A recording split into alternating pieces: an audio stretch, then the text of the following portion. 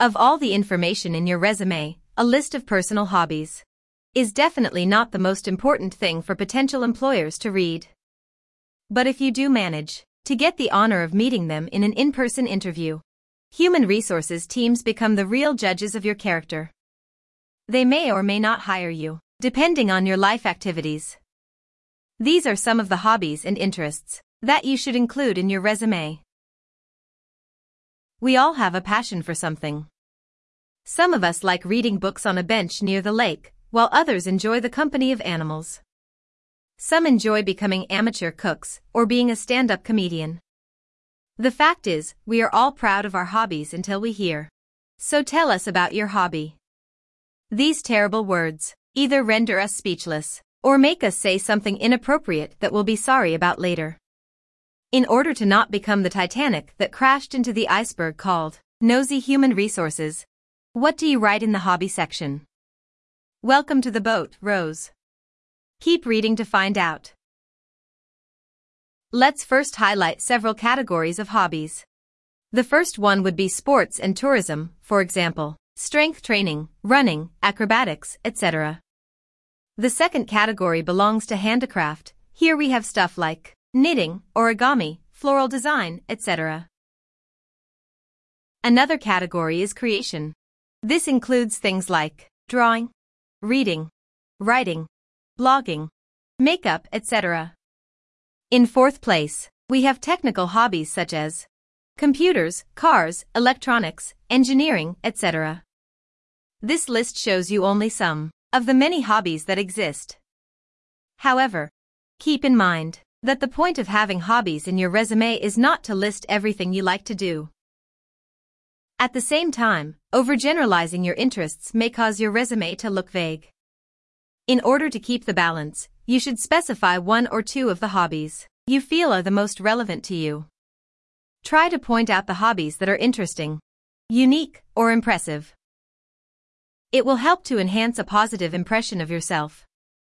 But how to choose hobbies or interests that are relevant? The hobbies you've listed on your resume speak volumes about your personal qualities that will be shown at work. For example, regular workouts at the gym characterize you as a disciplined and highly motivated person. Table tennis shows you have quick reactions and decision-making skills. These hobbies may positively boost you before your first day in the office. If your potential job implies that you'll be doing a lot of work in a team, it would be better not to talk about your sports achievements and how your opponent's tears make you laugh. Think long and hard about how to describe your best qualities via hobbies. Take a look at how to connect a hobby with your future position.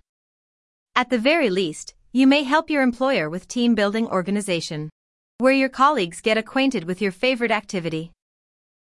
There are some hobbies and interests that you shouldn't include in your resume. Extreme sports are a good example, because they're often dangerous.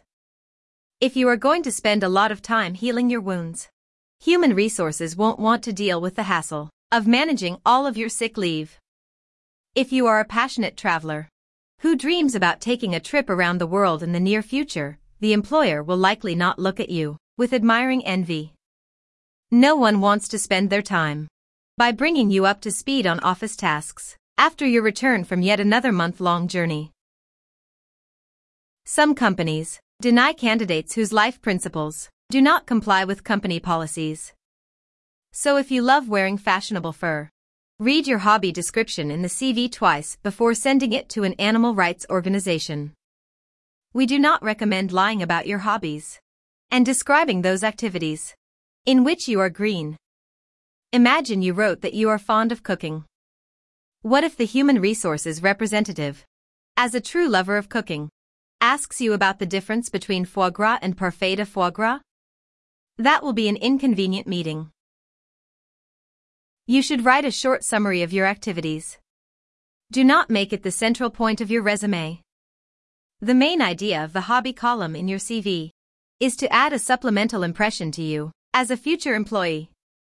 A huge plus for you will be if you share a common interest with the employer.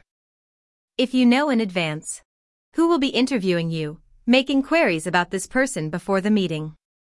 This way, the Genius of the Year prize will definitely go to you. Now, let's briefly summarize the main ideas highlighted in this article.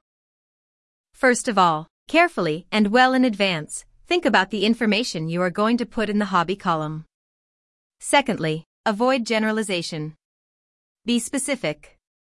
Another tip is that you should connect your hobby with traits of your character that will be useful for the position you're applying for. Try to find the common interests of the employer and the principles of the company, so you can win over the employer. Fourth, brevity is the soul of wit. If you want to give more attention to your hobby, then save this information for your cover letter, or until a meeting with a human resources representative. Last but not least, write the truth about your hobby. Do not exaggerate. Sometimes, a hobby is the rescue boat on the way to finding work. You may lack practical experience in the chosen field, but if your hobby develops the necessary qualities for your company, this may help you nab the position over other candidates. We sincerely wish you find the job that will become your lifetime hobby.